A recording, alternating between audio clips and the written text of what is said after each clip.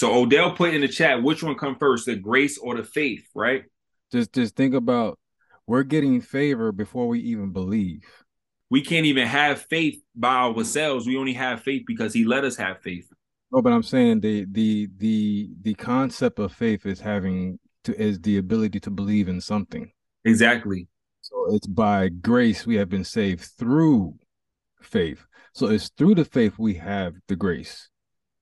But you got the grace, but the grace is what gave you the faith. Are you sure? Yeah.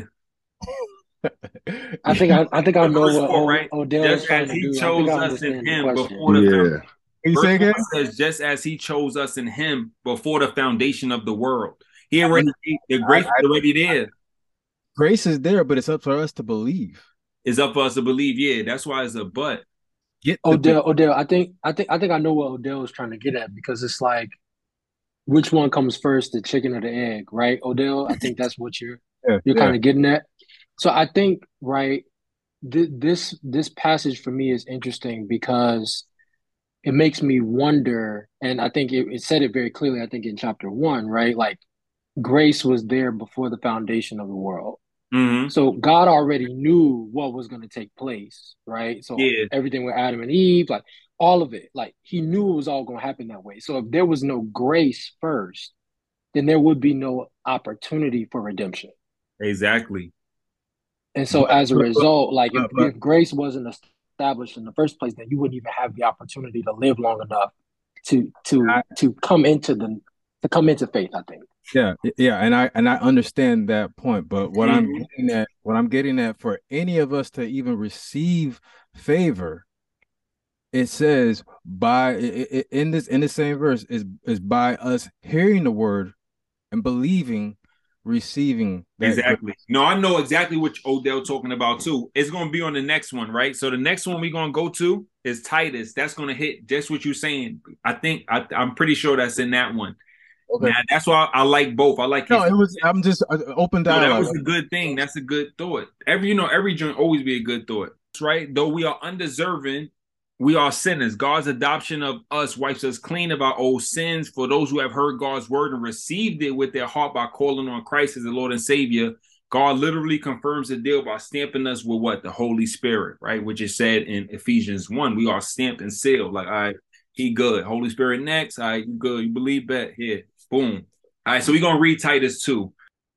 Now, see this right here? The grace of God brings salvation, that brings salvation has appeared to all men, right? So the grace of God is the thing that brings salvation. Teaching us, right?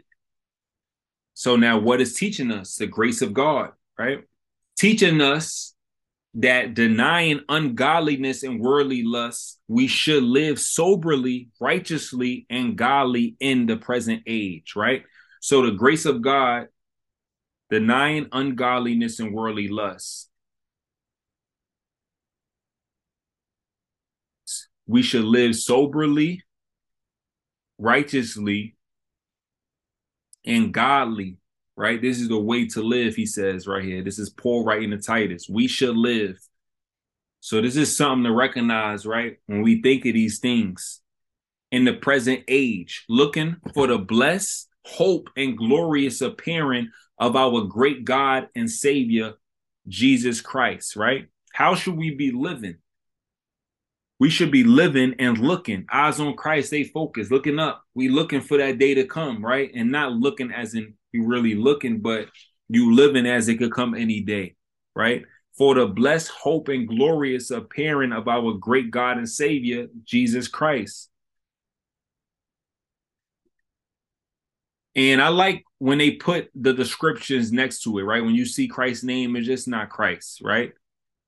Blessed, hope, glorious appearing, great God and Savior, right? So we gotta recognize these things, right? And we gotta put some respect on his name. We gotta put some respect on the situation. Who gave himself for us that he might redeem us, right? Gave himself for us. So he's always reminding you of these situations that he might redeem us from every lawless deed and purify for himself his own special people, right? And you see this when Christ was talking, he said, I'm not losing minds, right? Purify, redeem. Zealous for good works, right? And we always talking about this zeal that we aim to have. Speak these things, exhort, rebuke with all authority, let no one despise you. I think that goes back to the saying, like, people threw stones at Jesus, so you shouldn't be mad when, like, you have haters, kind of thing. We're using our biblical worldview against the actual worldview, so that's why. Exactly, right? So all of these things we see that they going against, right? It says that the grace that brings salvation has appeared to all men, teaching us that denying ungodliness and worldly lust, we should live soberly, righteously, godly in the present age, right? So it's something to be aware of. Context, let no one despise you is particularly talking about the church. So the exhortation and the rebuking with all authority is to our brothers and sisters in Christ, because they're already going to hate us because we're not of the world. But this is specifically talking about the body. Thanks for listening, and let us know if you agree with what we're saying on the call or don't agree. Feel free to write us. We love to hear your perspective on things. Iron Sharpens Iron Men's Bible Study Podcast.